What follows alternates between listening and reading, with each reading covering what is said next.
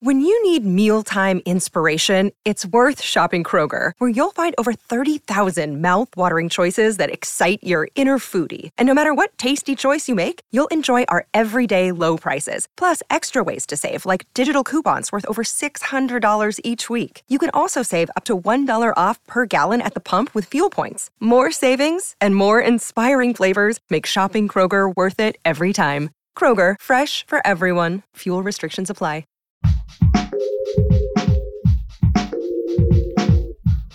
What if you could become a better person, not by working harder, but by taking one small step a day? And not because you're a bad person now, but because there's something inside you that's ready for more. How to Be a Better Person gives you one tiny step a day you can take to be the person you want to be. My mission? To help you live your best life. Hi, and welcome to How to Be a Better Person. I'm Kate, your host, and I don't know if you've noticed, but we are living through some very, very tense times. People's nerves are frayed as we are facing some really big challenges as a society and as a species. And that means there are lots of strong emotions, tightly held opinions, and an increasing sense of urgency, which means that there are going to be lots of opportunities in the months to come for you to have disagreements with other people in real life and online. But how can you disagree with someone and still be a good person? It can feel like these two things are at odds with each other. They aren't. Disagreements are part of life, and you are entitled to your view, as is the other person. Keeping the peace isn't always the highest good, as sometimes it's more important to be true to yourself. And you can disagree with someone and still be lovable and worthy and a good person. I honestly really struggled with being opinionated in pretty much every forum, in my family, with friends, online, even in these podcasts sometimes. As the only child of divorced parents, I have been prioritizing keeping the peace ever since I can remember. But sometimes not saying what's on your mind is a violence to yourself. It can really wear you down. That's why my theme for 2019 was to speak up. And since then, I've learned a few things about putting your opinion out there and being met with opposition.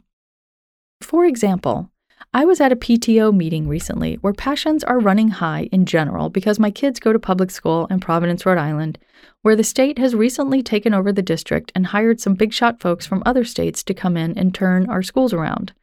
Parents are, as you can imagine, up in arms and nervous and scared, a recipe for awkward conversations. We had an interim superintendent over the summer who wanted to start the year off by facilitating conversations between students and kids. So she bought a book for every student and every teacher in middle and high school in the district. Everyone was going to read it and talk about it in their classrooms at the start of the school year. It was a book about the power of setting goals, thinking positively, and taking action. I'm probably not telling you anything that would surprise you when I say that I am a big fan of setting goals, thinking positively, and taking action. I also thought it was a great idea because in the process of the takeover and the months and years leading up to it, it seems like everyone was feeling like they weren't being heard. Kids, teachers, parents, administrators, and it seemed like some dialogue might be helpful to remedy that. So the school district bought all those books from the author who had self-published the book. That was some kind of payday for the author.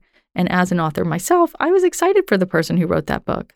But then, record scratch, someone at the Department of Ed read the book and felt that it had themes that were too overtly Christian, so they didn't end up handing the books out after all.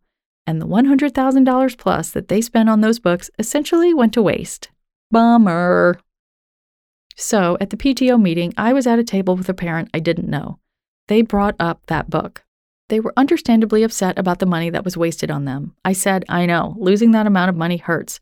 And I was excited because I thought it was a great idea to talk with kids about setting goals and giving the students and teachers an opportunity to bond at the start of a new school year. The other parent responded by letting out a rant about how silly they thought it was that they'd bought kids a self-help book. You could hear their disdain in their voice for self-help. And all the money that was wasted, and it was such a boondoggle for the author, and why can't kids read more real books? I mean, listen, they had valid points, but they were also making them to a self-help author, and anytime I tried to interject, they just got louder.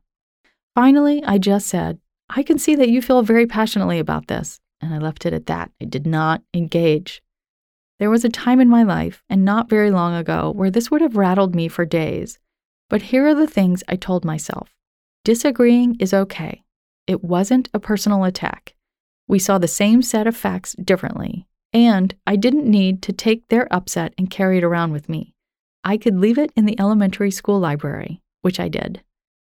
My biggest takeaway from this for you is this: you don't have to take difference of opinion personally.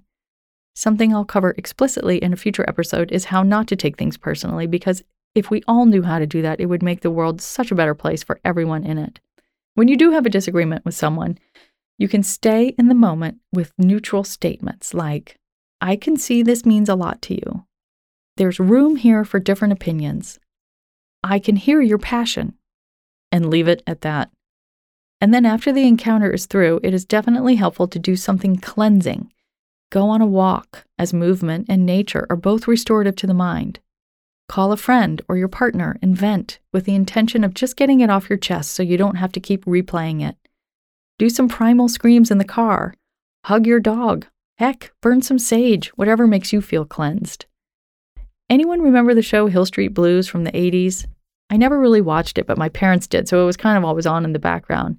And the only part I remember of it was when the chief would tell everyone, let's be careful out there. We need those words today as much as we ever have. I hope today's episode will help you be careful out there. Thanks for listening to How to Be a Better Person. Our theme song is Left for Deadish by Junior85. The podcast is mixed by Sound Advice Strategies. If you liked what you heard in this episode, share it with someone you think would like it too. Your voice matters. Also, How to Be a Better Person has an official newsletter that sends the past 7 episodes, a sneak peek of the week ahead, and one well-chosen meme to your inbox every Saturday morning. Sign up at beabetterpersonpodcast.com and click on Get Podcast News. I also love to hear from listeners. I mean, I love it. Send me an email by clicking on the Contact Kate button at beabetterpersonpodcast.com, tweet me at Kate Han, Katehan, or find me on Instagram at Kate Hanley Author. I look forward to connecting with you.